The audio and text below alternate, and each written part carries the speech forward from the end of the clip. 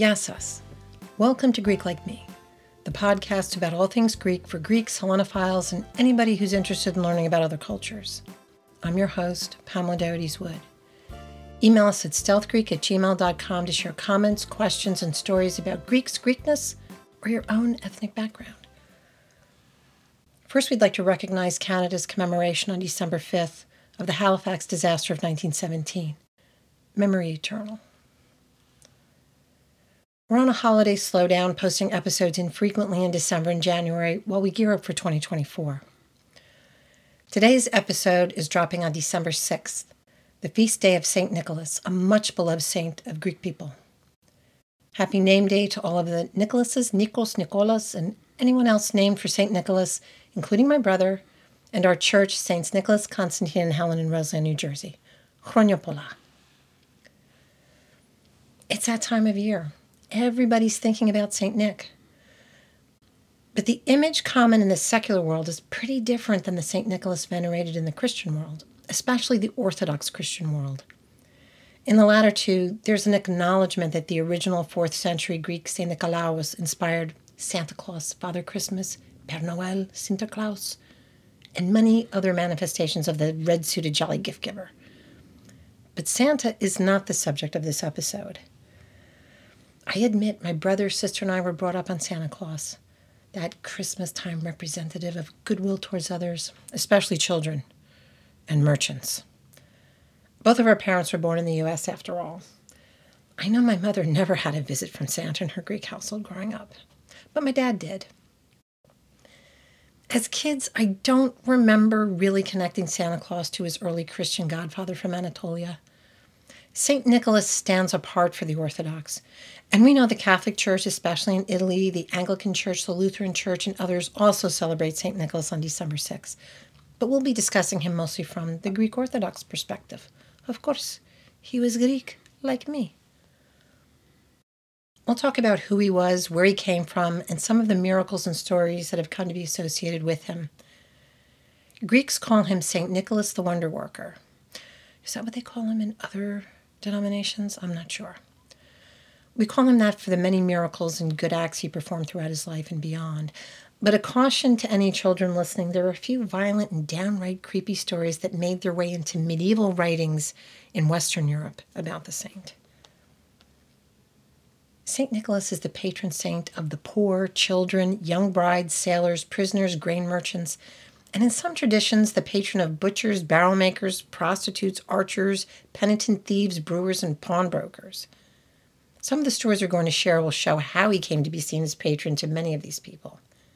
In Greece, he's also known as the patron saint of fishermen, ships, islands, and harbors. Major Arthur de Blay, in his book, How to Distinguish the Saints in Art, says St. Nicholas is the saint of the common people, the protector of the weak against the strong, the poor against the rich, and the guardian of all children. TheArchaeologist.org calls him a representative embodiment of the ancient Greek tradition, the humanitarian ideal of Hellenism in combination with Christian humanism met in the holy face of Nicholas were applied and became a religious practice. The oldest cited biography of St. Nicholas was written in the 9th century, close to 500 years after his death, by Michael the Archimandriti. An Archimandriti is a celibate priest who's been elevated to a level just below bishop. Sometimes they had monasteries. Our previous priest before Father George was Father Seraphim, an Archimandriti. StNicholasCenter.org, which is a really interesting website to visit, has an English translation of the Archimandriti's bio of Nicholas on its website. And it was interesting to compare what the Archimandriti has said with legends reported elsewhere.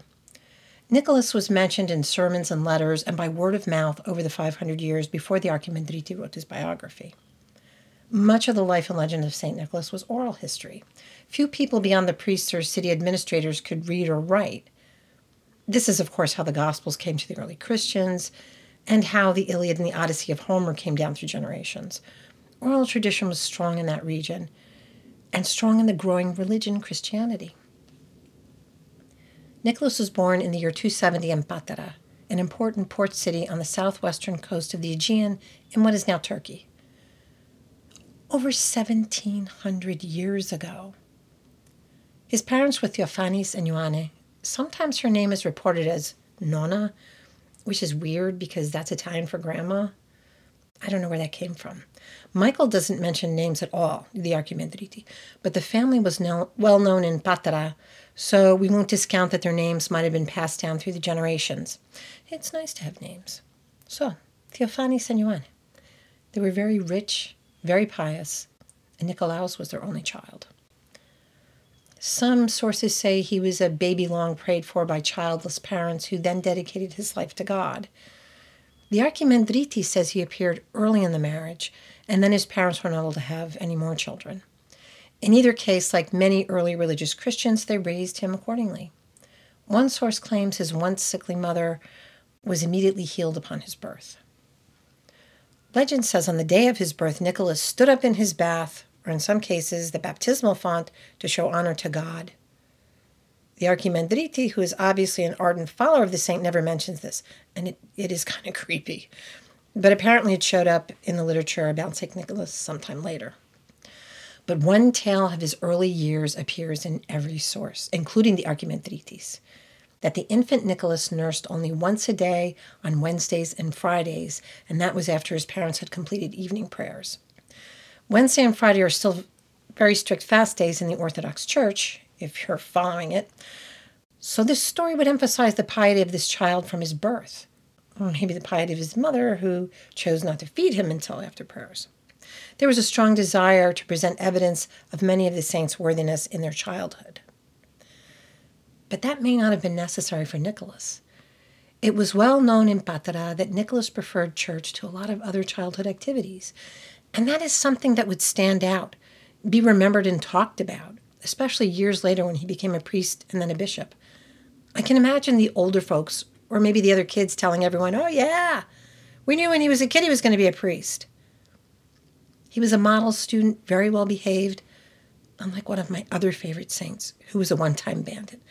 We'll talk about St. Moses another day. As he grew up, Nicholas was well known as a generous man with great sympathy for children and the poor. When he was still a young man, his parents died. The Archimandriti says Nicholas's parents went to the Lord, no word on why. Catholic.org claims they died in a plague, but that may be the medieval fans of St. Nicholas projecting. He became extremely popular in Europe in the Middle Ages. At any rate, he inherited a great deal of wealth, and he shared it generously, stepping in wherever he saw a need. The most famous story of Nicholas's generosity involves a former nobleman and his 3 young daughters who had fallen on hard times.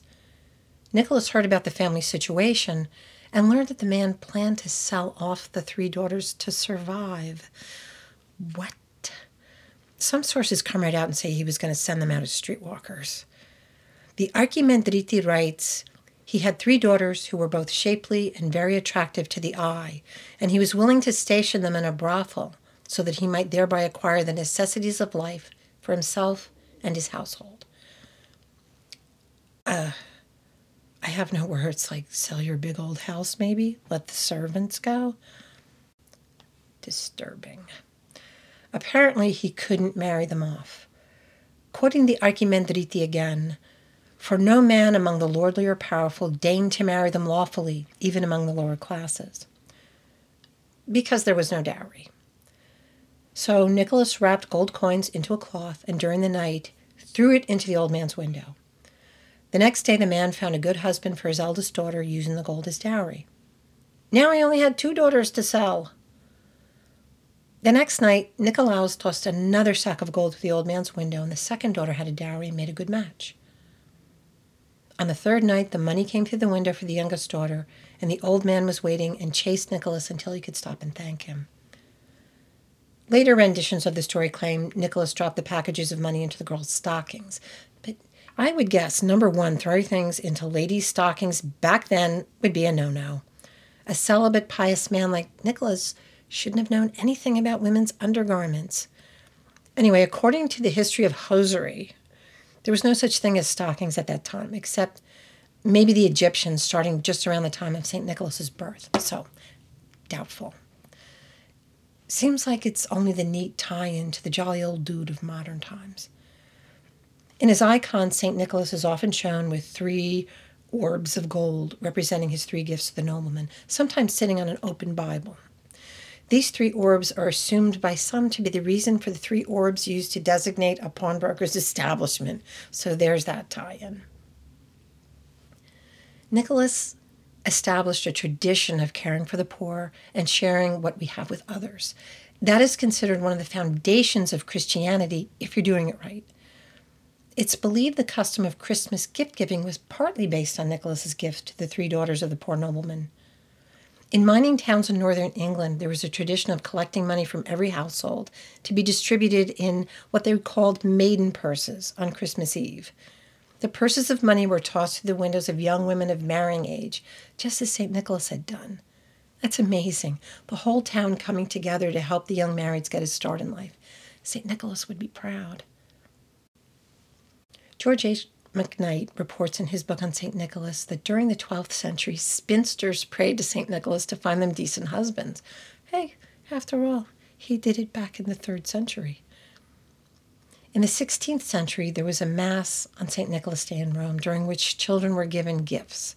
McKnight doesn't say if it was the poor or any child who received these gifts, but it's a nice custom. I found several sources on Nicholas's uncle, who is Bishop Nicholas of Patara, and obviously took great interest in his nephew's religious upbringing. It was he who tonsured Nicholas as a reader. Tonsuring was shaving the head or clipping the hair of someone who would become a reader of the epistles or serve in the church in other ways. It's a sign of humility. The Catholic Church hasn't done this in over 50 years, but the Orthodox still do. Almost 20 years ago, Douglas John and the other altar boys in our church were tonsured by our bishop. A little clip of hair, a prayer, some awesome chanting, and it was done. The only time I've seen this religious procedure, and it was actually very touching. Later, Bishop Nicholas of Patara ordained his nephew, who became his assistant, and eventually was put in charge of ministering to the bishop's parishioners while he was away. When Nicholas was given permission by Uncle Bishop Nicholas to go on a pilgrimage, he visited the Holy Land and spent some time in Alexandria, which was a great seat of learning. We don't have many details about this time, at least I haven't found any. It must have taken months, possibly a few years, to go on this pilgrimage. But his return trip, that's when the really interesting stories begin to appear. Most of these are repeated by multiple sources, including the Archimandriti and those earlier sermons and letters of other priests and bishops. Nicholas is on his way home. The Bishop of Mira has just died. Mira was a city not far from Nicholas's birthplace, Patara. A group of priests were gathered in the church there to choose a new bishop. The story goes a dream or an inner voice told one of the senior priests that they must choose the first person to approach the church whose name was Nicholas. Archimandriti says, "Go to the house of God at night and stand at the entrance, and whoever comes to enter the church quietly before anyone else, take this man and appoint him to the office of bishop. His name is Nicholas." Nicholas happened to be heading to the church to pray anyway, and when he entered, the priest questioned him. Satisfied he was a worthy man, they gave him the office of bishop. He was still a young man, and some say he's still the youngest man ever to be made bishop. Nicholas and his deeds became famous as he continued to help the poor, help the outsiders, and continued to preach God's love. Mira, like Patara, was a port city. One miracle has a shipload of sailors heading into a terrible storm. Winds, high seas, ship pitching all over the place. Things were so bad, the sailors had almost resigned themselves to their deaths. They got on their knees to pray to Bishop Nicholas to save them. According to these sailors, Nicholas appeared on the deck of the ship and helped them handle the ropes and tackle. And finally, he steers the ship. He calms the waters, sees the ship safely into port, and disappears. After disembarking, the sailors are directed to St. Nicholas's church, and even though he's dressed simply, like the rest of the clergy there, without his special vestments, the sailors recognize him and thank him for saving them. There followed other stories of St. Nicholas saving ships at sea, especially in Greece. One of them I found on the Orthodox Church of America site, which went back to Nicholas's return from his pilgrimage. He predicted a storm would endanger the ship he planned to travel on. He went aboard anyway and saw the devil get on board with plans to sink the ship. After they get out to sea, the predicted storm comes, threatening the ship and sending a sailor from a mast crashing to his death on the deck. Nicholas calms the seas and resuscitates the sailor. GoArk.org, the website for the Greek Orthodox Archdiocese of America, describes a ship battered by a storm until St. Nicholas appears at the helm and brings the ship safely into port. The legend says passengers who had fallen off of the ship into the water called on Nicholas to save them, and suddenly appeared in their own homes surrounded by their families, who were pretty surprised to see them. I love this, the saint appearing at the helm to guide the ship to port while plucking drowning passengers out of the sea and dropping them safely into their homes. The Archdiocese also shares a miracle where St. Nicholas both saves the ship and defeats the devil. This takes place after what we Greeks would call the falling asleep of Nicholas. The devil was irritated by all of the attention paid to St. Nicholas by the pilgrims visiting his tomb. The envious devil takes the shape of an impoverished old woman and approaches pilgrims boarding a ship to take them to Myra, to visit the Church of St. Nicholas and pray before his tomb. The pilgrims are bringing oil for the lamps of the church. Greek Orthodox churches and homes have always used olive oil to light the candili, the lamps in front of the icons. Traditionally, these lamps would be lit around the clock, and the oil, which was extremely expensive back then, would need to be replenished regularly. So one way to show love and respect for a saint would be to gift a bottle of oil to the church. The pilgrims are carrying flasks or whatever containers of oil they have onto the ship, and the devil in old lady's clothing begs them to take her container of oil to St. Nicholas Church because she's too sickly to make the journey. They do the Christian thing, take the oil from her, promising to bring it with them to the church. But after the ship gets out to sea, Nicholas appears in front of the captain and tells him to throw the old lady's offering of oil overboard. The captain does as St. Nicholas says, and after the oil is thrown into the sea, the water catches fire. Saved the day. After these stories spread throughout Asia Minor, Greece, and beyond, Nicholas was both in life and after death often called on sailors for help during a storm, or to help them to be safe, or to help them to succeed in whatever they were doing. During the Greek Revolution in the early 19th century, the sailors fighting against Turkish domination on the seas often prayed to St. Nicholas to keep them safe or to grant them victory. McKnight cites the ships in a port on the eastern coast of Santorini, sending a sailor to the local church to ask St. Nicholas for support before going into battle. McKnight also reports a sailor strike in the port of Piraeus shortly before his book was published in 1917. The sailors had sworn by St. Nicholas that they would never yield to the ship owners. But as negotiations went on, it looked like an acceptable compromise was being offered by management, but the sailors couldn't agree to it because it would break their oath, their tamah to the saint. Finally, management brought in the archbishop, who was able to release the sailors from their oath so they could get back to work. I love this. You do not take an oath to a saint lightly. Well, everyone seems to today, but Greeks still take this seriously. You can't expect a saint's attention if you will lie to get it. Don't say it if you don't mean it. And I love it even more that Greek pirates would get half of their loot to the churches of St. Nicholas in return for their safety while they were pirating about. They prayed to St. Nicholas, successfully relieved a few ships of their cargo, and they do the right thing, giving a gift of thanks to charity. Honestly, I don't think St. Nicholas would approve, but you got to give credit to the faith of the pirates that St. Nicholas would come through for them. Greek ships have for centuries carried an icon of St. Nicholas on board, whether they're military ships, merchant ships, or fishing boats. Traditionally, the ships keep an ever-burning lamp lit in front of the icon, just as you would in churches. And in St. Nicholas's churches and chapels, you might find models of boats, coils of cable, or anchors given as offerings. In many of the shops in Greece selling religious items, you can purchase votives, which might look to non-Greeks like ornamental metal shaped like or embossed with a ship or an anchor, an arm or a leg, or whatever the pilgrim is praying for help with. A votive is anything used to make or fulfill a sacred vow. In Orthodox churches in Greece, metal votives hang on wires strung overhead. St. Nicholas has had such a presence as a patron of ships.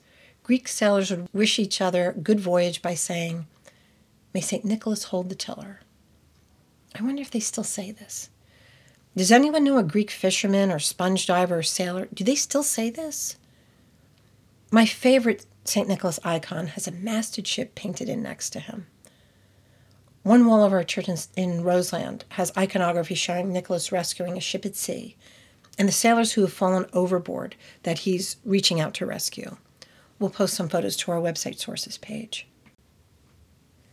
The Archimandriti describes one of the greatest miracles attributed to St. Nicholas. Prompted by the famine of Myra and the surrounding region, the people were starving, and Nicholas did not differentiate between his parishioners and the largely pagan population of the city. He'd heard that ships full of grain, bound for Alexandria in Egypt, had stopped in a nearby port. Martin Harrison, in his book Mountain and Plain from the Lycian Coast to the Phrygian Plateau in late Roman and early Byzantium period, says, Myra was a regular stopping point for such ships. There are well-preserved remains of an imperial granary at its port of Andreaki, which was the same port cited in the legend by Archimandriti. Nicholas approached the captain of every ship carrying grain and begged each one for 100 measures of grain. I tried calculating Roman measures into metric and then into American measurements, but let's not go down that rabbit hole. There must have been a lot of ships. Each captain refused at first. They knew in Alexandria every bit of grain that they delivered would be weighed, and even the smallest amount missing would mean punishment. Nicholas promised the missing grain would replenish. They finally gave in. He took the grain, averted the crisis. When the nervous captains arrived in Alexandria, they found the grain shipments to be exactly correct, and some say many of the sailors immediately converted. I absolutely believe Nicholas would beg grain off of every ship he could, and I believe he could move people with his prayers for help for the needy. Another one of the most famous miracles of St. Nicholas was the rescue of 3 officers of Emperor Constantine's army who were wrongly accused of treason and sentenced to death.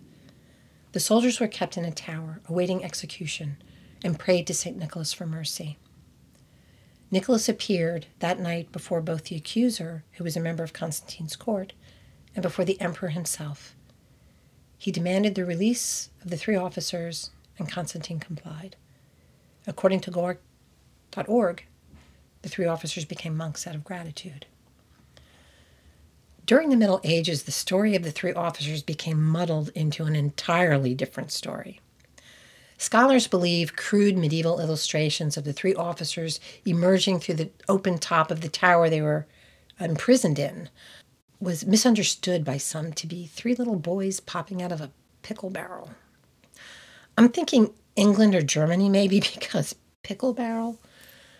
The story that evolved around this misinterpretation of the painting was that an innkeeper who ran out of meat or didn't have money for meat killed 3 little boys and cut them up into a pickle barrel and served them to his customers.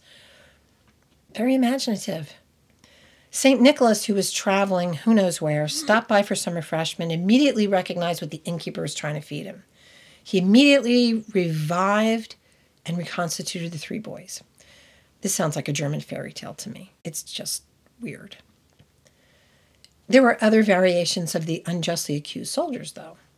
There's a story of Nicholas being visited by 3 princes who have been sent to subdue the area, something about somebody rebelling against the emperor.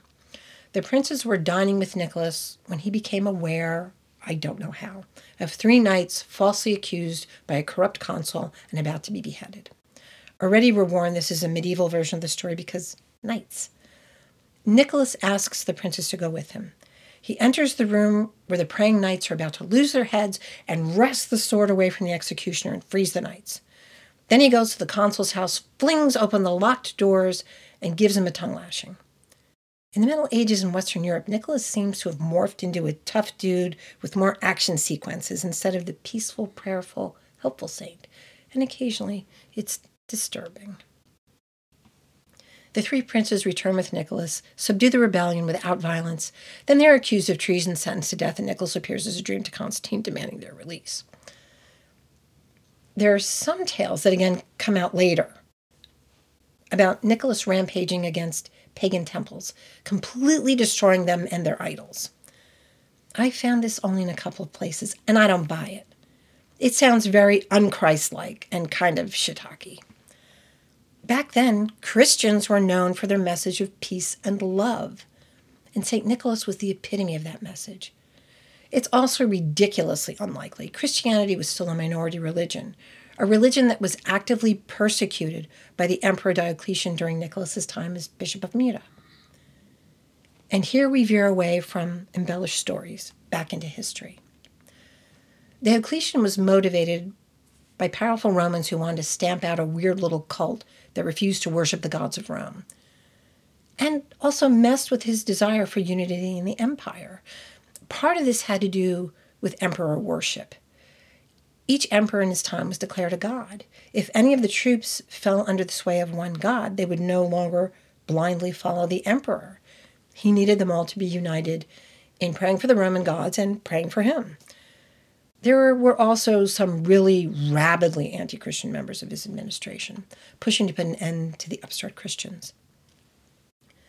Diocletian issued 4 edicts altogether, initially promising no bloodshed against the Christians, but that's not the way it went. The first edict in the year 303 ordered the destruction of Christian churches and scriptures. Gatherings of the faithful were prohibited, and Christians were deprived of their civil rights, such as in the courts. And this is where we really see persecution of Christians. Not this American-made nonsense about being persecuted because their kids' school want to include a menorah in holiday celebrations, or not making Christian prayer in public schools mandatory. Please. These people suffered for their faith, not their pride. Edicts 2 and 3 called for the imprisonment of all Christian clerics. If a cleric offered a sacrifice to the Roman gods, he would be freed. Those refusing would be tortured and executed, and many did refuse. The 4th edict took it even further, ordering death to all Christians, regardless of age, gender, social status, their status in the church, if they refused to offer sacrifices to the Roman gods. That's it, done. So sit down, Karen. Nobody's telling you to die for your faith. Many Christians at the time were tortured, imprisoned, and executed. St. Nicholas was imprisoned and tortured. The Orthodox Church of America states he comforted his fellow prisoners.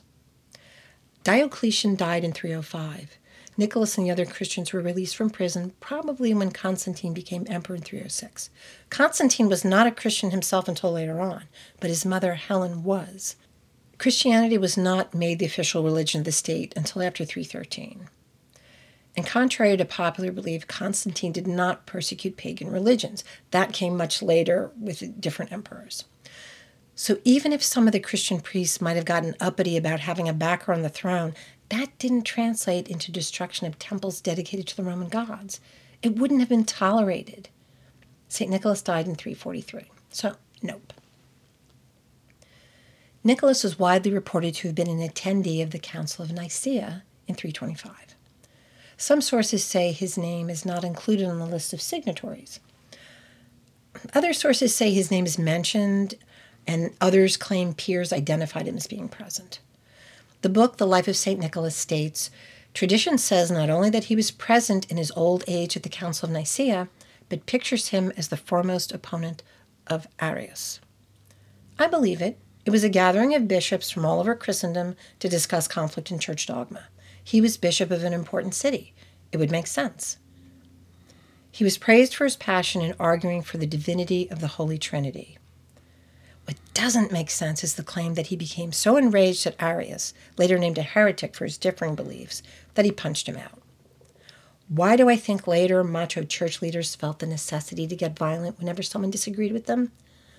Not St. Nick's M.O.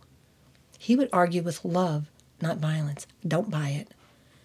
So whoever is teaching this needs to go back and read the Gospels again, which St. Nicholas did on the daily and followed to the letter. Nicholas passed away on December 6, 343. Less than 200 years later, Emperor Theodosius II ordered the St. Nicholas Church to be built on the site of the church Nicholas had served. It doesn't say what happened to the original church. Do we assume it was destroyed during the years of persecution? Quite possibly. His remains were moved to a marble tomb there in the new church, and soon it was reported that his sweet-smelling oil, believed to have healing powers, flowed from the tomb. The church became one of the most popular sites of pilgrimage in the Christian world, and an even more important city than it already had been. BiblicalArchaeology.org says Nicholas shaped the development of the city of Myra, which became for a time the capital of Byzantium in the era of Theodosius II. Quote, "For over 1,500 years, the Church of St. Nicholas has stood out as an icon of the Christian saint's influence in an area marked by the monumental remains of the earlier Greco-Roman Lycian populace." Miracles continued to be attributed to him after his death. His legend traveled through Western Europe, where he became a popular figure in the Middle Ages, as we've said. And his legend grew. McKnight retells a story published in a medieval book called The Golden Legend. There's a pious man who kept the feast day of St. Nicholas faithfully every year. One year, he and his young schoolboy son prepared the feast and invited the child's classmates. The devil comes to the gate disguised as a pilgrim begging for alms. The devil really had a problem with people venerating St. Nicholas. The father asks his son to fetch money to give to the poor in proper St. Nicholas fashion. The devil follows the boy into the house and strangles him. Medieval religious stories are the most gruesome. Remember the kids in the pickle barrel? The devastated father carries the child's body to his room and calls out to St. Nicholas, who he has celebrated and prayed to for many years. And the child wakes up.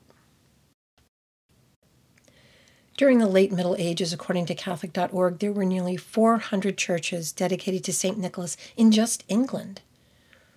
19th century religious writer Mrs. Anna Jameson wrote, "No saint in the calendar has so many churches, chapels, and altars dedicated to him." Catholic.org says he was the most frequently portrayed saint of Christian artists at the time, with the exception of the Mother of God. And centuries later, Cardinal Ratzinger, who would become Pope Benedict, said of Nicholas, he was one of the first people to be venerated as a saint without having been a martyr. He was an early saint long before the canonization process was put in place in the 9th century. The process before that was to become a saint by acclamation or unanimous consent of the people. And I like that. Anything run by church hierarchy is too often seen as being political. But if the people have spoken, that's pretty cool. Sometime in the 9th century, Myra fell in a siege by an Islamic army, but was retaken by the Byzantine Empire. On May 9th, 1087, grave robbers from Italy swiped the remains of St. Nicholas and carried him away to Bari, Italy, supposedly leaving a few bits behind out of fear that the saint would punish them. The grave robbers were Italian sailors and merchants who strong-armed the monks who cared for St. Nicholas's remains. The argument given in hindsight was that St. Nicholas was at risk because of Myra's recent fall to outside forces. And to be fair, Myra fell again 30 years after the grave robbing.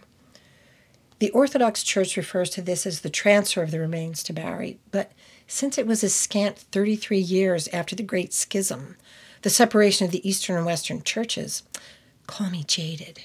And if it was a transfer, why are there so many histories relating to how the monks in charge of the tomb tried to fight them off?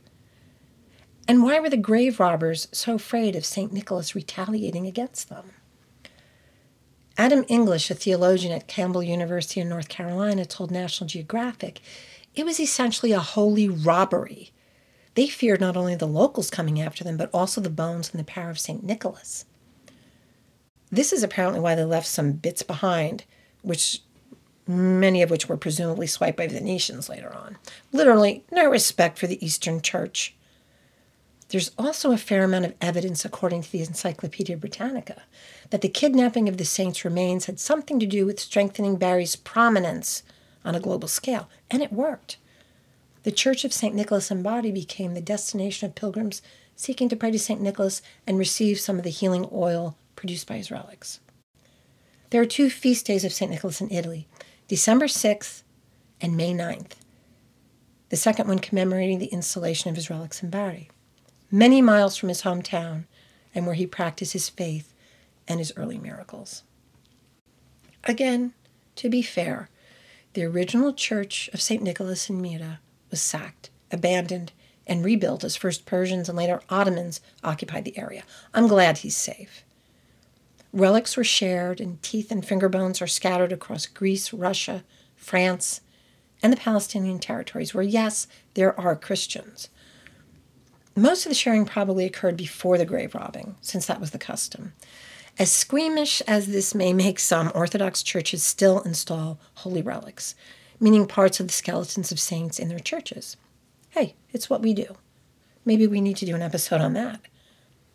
And many will say we're crazy for even thinking any of those old bones could actually belong to these holy people. But in a 2017 Oxford University radiocarbon study, scholars examined bones they borrowed from a church that were believed to belong to St. Nicholas. And they found they dated to the time of the saint's death.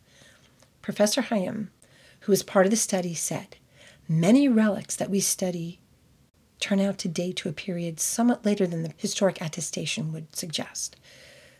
This bone fragment, in contrast, suggests that we could possibly be looking at the remains from St. Nicholas himself."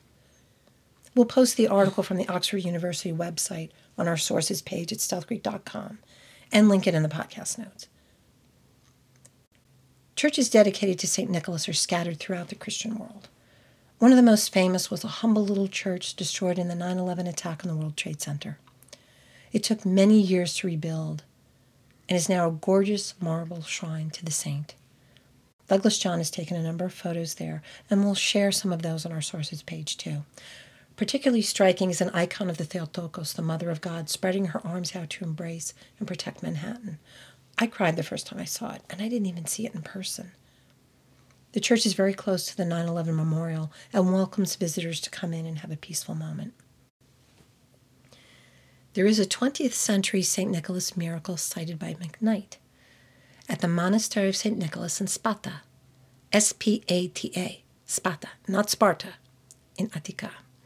There's an annual festival on May 10th, the day after the anniversary of the grave robbing, to celebrate the restoration of a holy icon. In the early 19th century, shepherds found an icon of St. Nicholas in the nearby forest. Many churches were destroyed during the Ottoman occupation, and occasionally remnants are found in odd places. A chapel was built there to St. Nicholas, and then a larger church in 1875. In 1909, McKnight reports a man named John Doulos brought his young daughter Kyriakula to pray for her healing. She had been blinded the previous Easter, claiming she'd seen a terrible fire, and no doctor could help her. They spent 2 days and 2 nights before the feast inside the church on their knees, praying. At dawn on the day of the feast, as crowds of pilgrims approached the church for morning liturgy, the child shouted that she could see. McKnight says the story of St. Nicholas consists almost entirely of a series of beneficent deeds of aid afforded humanity in distress, accomplished during his lifetime or through intervention after his death. He says the fact that these stories existed in the belief of people served to influence human action, leading to imitation which eventually crystallized into some of the noblest of popular customs. And maybe that's the biggest miracle, that a man, through kindness and empathy and acts of love, could inspire generations of people over 1,700 years to do the same. The gifts for the children in Rome, the myriad toy drives for poor children at this time of year, holiday meals for the homeless, soup kitchens, Christmas donations collected by Salvation Army Santas, Habitat for Humanity. Few have not felt the impact of St. Nicholas in one way or the other. And to me, connecting with the original, humble, selfless, compassionate, peaceful priest and bishop magnifies and enhances the meaning of the season, and reminds me, in this violent, self-centered, consumer-driven world, what kind of person I want to be inspired by. Thanks for listening. Greek Like Me is a Stealth Creek production. This episode was researched, written, and narrated by me, your host, Pamela Diotis Wood. Our producer, photographer, and post-production editor is Douglas John. Visit our website at stealthcreek.com for resources, photos, links, and more. Please rate, like, and subscribe. It helps us to get noticed so we can keep making content about Greeks and Greek culture. Find Greek Like Me on Facebook or on Instagram at Greek Like Me.